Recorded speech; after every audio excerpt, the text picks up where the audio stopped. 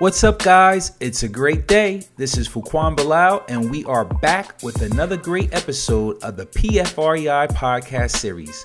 We interview experts in the real estate business in order to provide you with some of the best investment strategies and techniques used by leading fund managers, financiers, house flippers, and more. We appreciate every single one of you for taking the time to press play on the podcast and hope you enjoy this new episode. All right, guys, we're back again. Another great episode of PFREI. I'm your host, Fuquan Bilal. Today we have Jason DeBono from NuView IRA.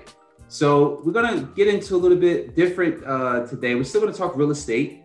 And basically, we're going to talk about it from, using your IRA to really, save some taxes and a lot of other benefits that Jason's going to share with you today. So just read your bio real quick, Jason, just a little bit of it, and then you can, if I miss something that you feel is important, let the listeners know. So you graduated from the University of Central Florida, and you have 15 years of experience in self-directed IRA industry, so he's well seasoned.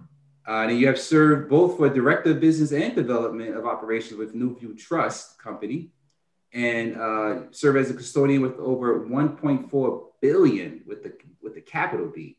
Bio has a lowercase b, but that's a capital B of assets under custody now.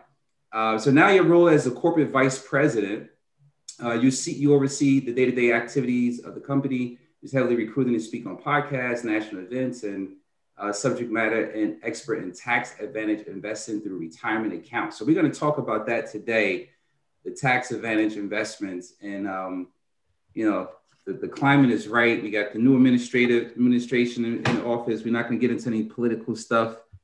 I'm not a debater, but people like to save money, especially when the rich is going to be taxed. So I have a few questions also. The first question I always ask the show before we jump into the tax questions. Why are you passionate about real estate investing, Jason? That's the question I ask all the listeners, the first question at the top of the show. Well, I've got two answers for it. One is personally, one is professionally. Personally, I'm so passionate about real estate because I've seen what it can do from an investment standpoint. I've invested in a variety of real estate deals, some passively, a lot actively, and I've just found that there's no other place I can put my money than some sort of real estate related asset where I can really kind of understand how it works in simplistic terms. No other investment offers that. Stocks don't, bonds don't. I mean, look at what the market's doing, and all the craziness that's going on. The real estate market gives me that. It's not foolproof. It's not guaranteed, but it gives me that. As far as professionally, the thing that I love about my job is I don't make investments for clients. We simply make them on behalf of clients. So our clients are the ones that are going out, doing due diligence, finding investments, figuring out what they want, like what's good, what's not. So what's so cool about it is I get to live vicariously through them. And I see it every day. And I have clients every day that say, gosh, I wish I knew about this 10 years ago, or this has changed my life. And so I see what an impact for people that are in the market that don't want to be there, but don't know they have an alternative. I've seen what that does to them when they finally get that alternative. That's a beautiful thing. You got to be in a good seat behind the scenes to see a lot of different transactions going on and what people are investing into, the different types of alternatives. And you see it actually working, right? Because payments are coming in and things are happening. And I'm pretty sure it's enticing also. It kind of gives you a radar to say, oh, that's something I should look into. But we'll talk about that. Thank you for that answer. I really appreciate it. The number one answer people usually say though is freedom. I've heard that probably 50 times by now. Freedom, freedom, freedom, freedom. And I always joke because my 12-year-old, he see how active I am now because I'm still young and still active. I'm not fully passive yet. He said, I thought real estate was freedom. I see you doing a lot of work.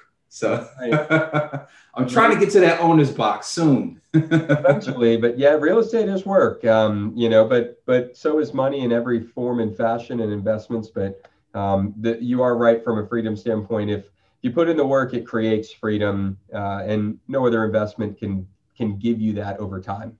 Absolutely. So let's jump right into the IRAs. Like, why did you decide to put your lifeblood into this business and be involved with trust company and help people understand the tax shelters and stuff that's out there, because, we think that, there's going to be a major shift and things are going to change. Of course, when the years go by, we'll see what actually happens. But what are you seeing also? I don't know if this is a second question, but what are you seeing also how that may impact using your IRA from investing? Do you think that there may be some new laws that may change that and create a liability? Well, let's start with the first part of that, because they're really different spectrums, and we could spend a lot of time on each one, and I won't bore our listeners today with too much detail. But I always kind of chuckle when people ask me, why do I do this? How do I get into it? And honestly, it was really because Dad said no. I was a student at UCF here in Orlando, and my last semester, I was looking for a job. I was working at Macy's. It was a good job, but it wasn't experience from a degree standpoint. So I went out looking for an internship, and I stumbled across this tiny little company called NuView that had 2 other employees at the time, and just a few clients. And I was so intrigued. And when I talked to my dad about what they did and what the business was, he was like, "You can't do that." And I said, "Well, gosh, Dad says no. Now I'm more intrigued." So when I got to the interview and the question was asked, "You know what we do?" And I said, as kind of a nervous, college student, probably shaking, and I said, "My dad said you can't do this," But anyways, it quickly went into that's not an uncommon thing that we hear. Here's why we hear it. Here's how it works. And so when I left that interview and I called my dad and said, "Dad, you gotta hear this. Like, this is so cool." One, because you were wrong. And I have very few chances in my life to tell him that, but like you didn't know this because the world isn't designed for you to know it. And I've been here because every day my job has gotten better in terms of what I get to do, how I get to do it, who I get to do it with. But most importantly is I get to see all this stuff through the eyes and lens of my clients. And it's been the most rewarding part of all of this, is watching people truly change their lives by getting out of this rat race of stock sponsored mutual funds and taking full control from a tax advantage standpoint and from a retirement and investment standpoint, and buying these investments that they believe in. If they go up, it's good for them. If they go down, bad for them. Whereas the stock market, it's like a roll of the dice. And like I said, no one can make money in that. The game's not, the stock market is just like the blackjack table. It is without a doubt, the house will win at the end of the day. And I know there's way, if you hold it long enough, blah, blah, blah. But at the end of the day, we're playing a game that we can't really win as real estate gives us that. Absolutely. And let's go back to the words that we're using, alternative and traditional. Actually, I had a great interview with Kim Butler, and she said it's actually the opposite, Fuquan. Real estate is traditional and stocks are alternatives. I said, oh, you're absolutely right, because real estate's been around longer than stocks, right? So it's actually traditional. And, people just been domesticated and indoctrinated, or whatever word you want to use, to believe that, that's the safest place to put your money. And it's just a zero-sum game. And I'm not here to bash stocks. I know people who make money in it and people who diversify in it. A lot of my strategic partners play both fields and diversify that way. But I think having the power to set up a retirement account and pick and choose what you want to invest in, right? What you got educated in, what you know well, what you can, real estate is multifaceted, right? So you can invest in turnkeys, you can invest in notes, you can buy a partial, you can do a lending deal. You can do so many different things from your IRA account. You can do wraps, so many different things you can do to kind of diversify your portfolio. So what is using HSAs to do smaller deals, partials and stuff like that. I'm pretty sure you've seen a lot of creative stuff, going through. So let's talk about that. It's when someone comes like, I want to set up an account, like, is it best to set up a Roth or start off with a regular IRA account? Like, what do you recommend? I mean, from your point of view, if you had to open up an account, what type of an account would you start with? All of the above. And I say that because there are different accounts for different reasons. Awesome. Let's get into it. I got my pen and paper. the retirement goal is to get there, right? I mean, it's kind of like asking someone, do you just have one bank account or one credit card? No. I mean, you may have a credit card that you use for certain travel stuff, and then you may have a credit card that you use for all your household stuff because you get more points, right? It's all about being strategic based on what makes the most sense. So the thing that you mentioned, and Fuquan, you hit my favorite account first, which is the HSA. If you want my opinion, and this isn't advice, we don't give advice, but this is as close to advice as you'll ever hear me say, is it is the best type of account that exists for this reason. Every other retirement account of any kind has a tax on the way in or the way out. So traditional, simple pre-tax retirement accounts, they're taxed at the end. The Roth account is taxed at the beginning. An HSA is not a retirement account. It's a special purpose account for being used to pay for qualifying medical expenses tied to a high deductible health insurance plan. The HSA is tax deductible on the way in and tax free on the way out for qualifying medical expenses. It's the only way you actually are coming out ahead from a tax standpoint. You're not just eliminating it, you're actually gaining. It's unbelievable. It's the best plan. So I say all of the above because you may have started your saving with a traditional account, and that may be enough for you. And you should look at an HSA and an ESA, which is an educational account. Those are unrelated to retirement. They're special purpose. You should have all three if the need for you fits. But maybe along the way, Fuquan, 2008, the economy went south. You had some assets in your account that lost a lot of value. You may have said, you know what, I'm going to take half of those assets and convert them to a Roth. You need to be prepared to have as many of these accounts as necessary to meet your financial goals and objectives. So you should probably have a traditional. You should have a Roth where you're trying to convert little by little each year. You should have an HSA if you've got high deductible health insurance. If you've got kids, you should consider an ESA. So there's no one size fits all approach, and we can custody them all, and you can put them all together for the sake of buying investments. That was my next thing. So let's do this real quick for our listeners. HSA, ESA, Roth, and traditional. Let's run down. Let's go maximum investments per year in each one. HSA. So first of all, I don't deal with the numbers. I'm going to get you close. You guys can Google this. It's all over the internet. I'll save you from quickly keystroking to get them, but I'm going to get close. $3,000, $3,050 for a single health plan, and $6,000 for a family plan. Got it. So 6,000 ESA. ESA is 2,000. 2,000. Roth is 6K, right? 6,500. 6,500. Sorry about that. And then IRA, traditional. 6,500. 6,500. All right. So, but let me add two more to that list. Got it. SEP IRA. So for those on this call that are self-employed, there's a SEP IRA. It's 25% of your income up to, I don't know, 60,000. Okay. So now it's significant. Then there's something that everyone should be well aware of. It's called a solo QRP is what we call it. It's a solo 401k. It's a 401k for people that have no common law employees. That has the same limit, like 61,000. Maybe it's up to 63 by now. But you get to contribute as an employee and an employer, and it has a Roth component. So it pretty much is the SEP, but better. But those two plans are awesome. If your goal is to sock money away, those are your plans. If you've already socked it away through a 401k, then the traditional and Roth IRA are where you're going to roll that over to. Got it. So here's the purpose I asked that. People usually say, and this is the common thing I get when I start telling people about IRAs. Oh, you've only put 6,500 to 6,000. How am I supposed to build it up? Like, okay, you can open up multiple accounts. You can spread your maximum across, right? And then you can actually combine those to invest in a deal. So you can actually get up to $25,000 by spreading your buckets across, and you can create a deal where they have percentage of ownerships in them and invest into a third party deal, do a lending deal, and all of them can combine the funds and lend on that deal.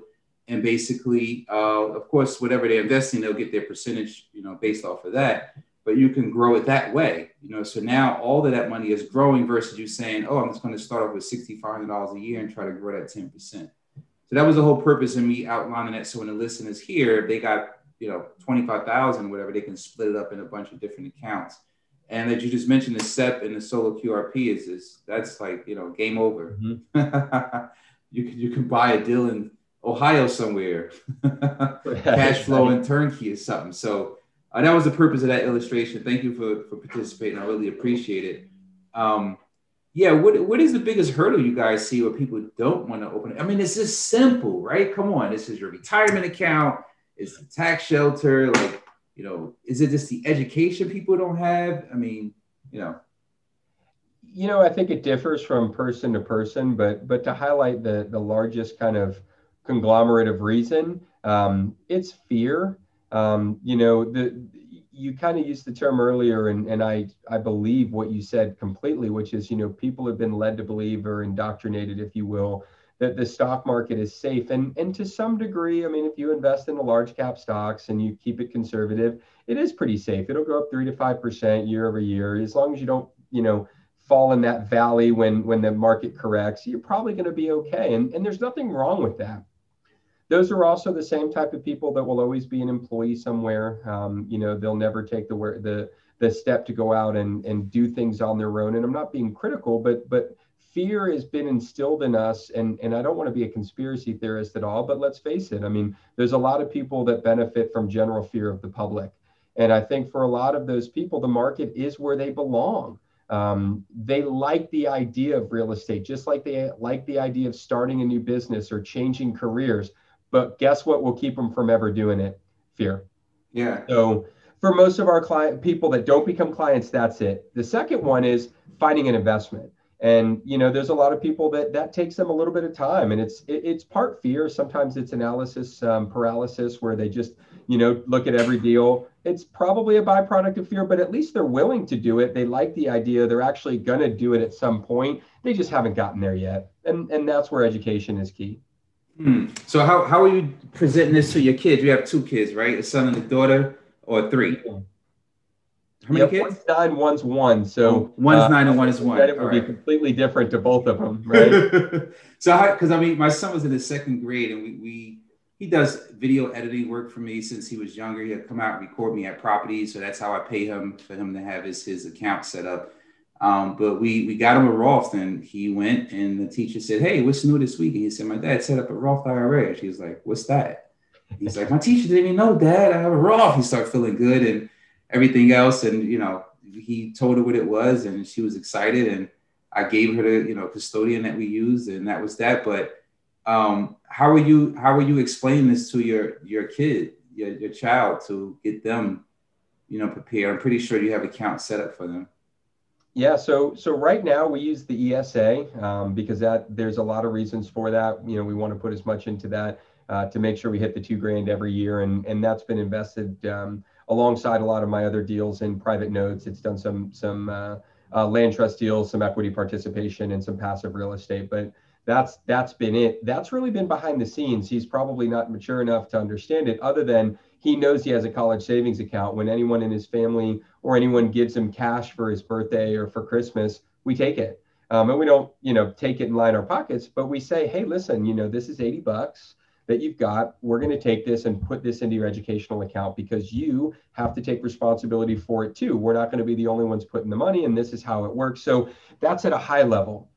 The other thing that we've done, and this has actually it's really 2-part. One is we bought a short-term rental property, and it's a beach condo that we like to use. So it's partly for us, but we renovated it and we've got it in a short-term rental pool. And so, through the entire process over the last year, and COVID's been a little bit different naturally, because of it, but he gets paid to work.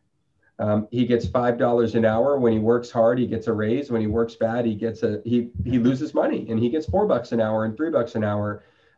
If he asks for money in advance, we give him the money and we tell him, okay, here's $5, but you owe me $6, or here's 10 and you owe me 12. So he understands. It's probably loan sharking, I suppose, from 20%. Yeah. As we rent the condo, we tell him, hey, we got a renter this month. We can't use it, but because we rented it, 3 weeks in a row, we don't tell them numbers. Kids can't go to school and say, they can't talk in numbers or it will never go well. Yeah. But we tell them, hey, if we rent this for 20 days, we start making money. So look, we rented 27 days this month. We're making money, and we're going to take some of that money and we're going to put it into your educational account so that you have money for college. So we try to tie all those things together to kind of teach. I'm a big believer that kids at the earliest of age need to understand two primary principles outside of all the other important things like school, et cetera. One is that the harder you work, the more it will pay off. Maybe not today, but tomorrow. The lazier you are, the less you're going to have in your life. And then the second thing is the power of saving, whether that be saving through not spending or whether that be saving through actually truly saving, it doesn't matter. But it's that understanding that you put this away, you don't touch it, you don't see it. And on the last bit on that, I was really proud of him. We set some family goals in January. We try to set them under different categories, right? What are we going to do to give back? What are we going to do to learn this year? What are the things we want to do? And one of them is we use all else, right? So it's live, love, leisure. I like that. And so live, love, leisure. Live, love, leisure, liquidity. Gosh, I actually have it. Live, love, leisure, liquidity, learn. Okay. So learn, at least one item, and it can't be, I'm going to go to school and participate. What are you going to learn? What are you going to learn that you don't know? You want to play the fiddle? Let's put it on the list. You want to learn how to throw a football 100 yards? Put it on the list. That's learn. Live is something that you wouldn't go out and do. You want to jump out of an airplane. You want to do something not that extreme and not that will give you a heart attack, but what do you want to do? That's going to cause you to get out and live and actually get out of the house and do something. Love, what are you going to do to love someone? To show love and compassion to someone else, not to me, not to mom, not to anyone else, but what are you going to do? So it doesn't have to be volunteering, but it could be, there's a kid at school that's always getting picked on. I'm going to make it a point to, put my arm around him or her. It doesn't matter, what it is. That's some great principles, man. I really appreciate you sharing. Yeah, leisure is, where do you want to go? We're big on travel. We have a map of all 50 states. And we try to take a trip or two every year. We circle a state and we put a picture in that little map every time we go. And it's kind of a family board of, hey, hard work is one thing, and we work to make money, but we also work to live, and we want to do something leisurely. So what does that look like? And then liquidity is kind of as close as we could get with an L word that was monetary. Is what can you do to make money, to earn money, to get, like, what can you do that's monetary? And he set a goal to save $100 this year. And so he's working and he's earning money and he's saving $100. That's awesome, man. And those habits that you're teaching them is going to pay off tremendously. I'm telling you. Well, and honestly, I hear stuff from people like you that I hear, and I respect their feedback and clients. And, I certainly didn't create that or come up with it. We made it ours for our family, but that's the thing that I love. You asked me why do I do what I do? It's because I understand how important those things are. And, like tonight, I'm going to be home a little bit late. But he understands that, hey, part of work is working hard. And sometimes working hard means working late. It doesn't mean you sit at the office and avoid coming home. But it means that, hey, if you've got to work a little bit late and I've got to we as a whole family make that sacrifice. It's not just me that's here late. It's the whole family that's dealing with that. My wife's got 2 kids she's dealing with because I'm not there. My son doesn't have dad at home, to throw the football with. It's going to be dark. I mean, all those are sacrifices, but he understands that when we go on trips, it's because we have the financial freedom to do that. And so, all of that is all part of one big ecosystem. And it doesn't mean we always get it right, but we try to give that guidance. And again, I've learned this from watching people that are way smarter, way better with money, have way more experience, do this in their lives. And I try to steal some bits and pieces from it. Yeah, that's good, man. This is a great podcast. It's really, it's a different spin. Usually we just jump right in and talking about real estate and deals and everything else. And, we're talking about real life situations, family, and, educational savings and all that good stuff. So I definitely appreciate you coming on and sharing that. Bringing it back a little bit to using this IRA vehicle as a tool. I had mentioned earlier, because you hear, bits and pieces about, when the rules change, it can affect, how the IRA, thing is going. Just high level, if you want to talk about that a little bit, any news flashes that's out there. Nothing is done yet, but things that people may want to look out for, if any. Well, there's no right way to answer this in terms of what's coming. I mean, everybody's always a bit uncertain, and every 4 years, regardless of whether the guy or girl you want won or lost, it doesn't matter. There's still uncertainty about the next 4 years.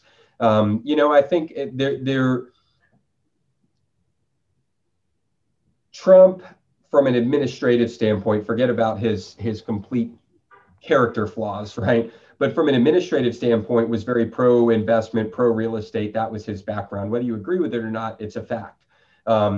The thing that I think a lot of real estate investors are at least wondering is, are we going to have that same level of mindset, right? Super low interest rates, low tax basis, lowering long-term capital gains treatment, or is there going to be some rollbacks on those? And, I don't know where we'll go directionally. I know this, there's not a president in the history of our country that we didn't survive, whether it be for Trump's antics, whether it be for tax policies maybe that'll be instituted in this regime, whether you agree with them or not. We're all going to survive it. People are crazy if you think that the world's going to come crumbling down. We're still the greatest nation on earth as a result, and that's my little sidebar on that. Sorry, but when it comes to policies, you have to be aware of who's in office, and you have to be aware that if we're going to be a government that's more spend heavy, then naturally there's got to be a tax base changed in order to accommodate that.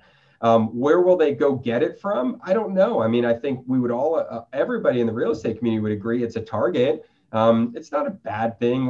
A few percent isn't going to change anybody's lives, but it may change our philosophies and how we invest. So, I wouldn't be surprised over the next 4 years to see a change in some of the tax code around 1031 tax-free exchanges or tax-deferred exchanges. I think that's probably something where there may be some change. I wouldn't be surprised if there was a change to the long-term capital gain tax rate. I think you have some inheritance stuff that you'll probably see. Whether that impacts real estate or not depends on the assets of the decedent. But I think you're going to see some changes there. Now, what those equate to and whether there are enough changes where you just adjust your pro forma, or whether or not they cause you to go, yeah, now I'm going to do this in an IRA because I don't want to pay the tax because it's gotten too egregious. I don't know if we'll get there. I know this, the best way to invest is to not think about taxes at all. And the only way to do that is through a retirement account. Yeah. You don't have to care about who's in office. The ability is there today. If I own a property in an IRA and Trump drops the long-term capital gains rate, I don't care. If Biden raises it, I don't care. If we don't, it doesn't matter to me. So I'm a fan of IRAs because they're a tool. And the piece that I think people overlook, and I was just talking to a group earlier, if you invest, everybody thinks you start to look at rate of return, rate of return, rate of return, rate of return. I've got news for you. Rate of return is only about making money. It's a short-term issue. The biggest number, the most important number on a pro forma is tax rate. It's the most important number. And anyone that disagrees, you can email me with whatever scenario, and I promise you I will come back with some way to prove the beat. It does matter. It does matter. Yeah. The game, you will lose the game over time if Uncle Sam is going to take money out of your pockets, regardless of who's in office. Yeah. One we didn't cover, the inherited IRA. Yeah, inherited IRAs have changed. That was a tax. That's why I brought it up. Yeah. Yeah, that was one that changed in the last administration. So, and that's not surprising. If you really think about it, they're already giving us tax benefits, and the previous code says we can give that to our kids and grandkids, and they can have the tax benefits forever, right?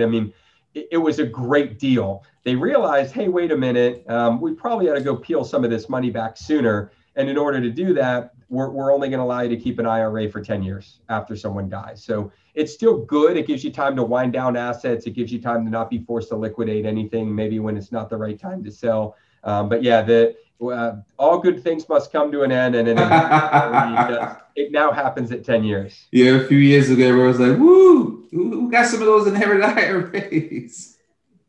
Yeah, it's crazy. Yeah, thanks, Jason. I really appreciate you coming on the show, man, and sharing your wealth of knowledge and your love for your family and those principles. That was really good.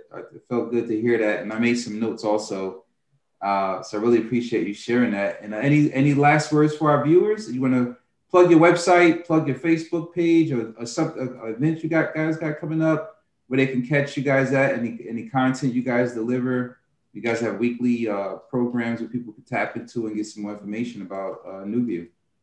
Yeah, well, first of all, Fuquan, thank you for having me. I enjoyed the discussion and had some fun doing it. Love when we can get a little off script and talk less about business every day and sometimes mixing in a little bit of life because they do go hand in hand.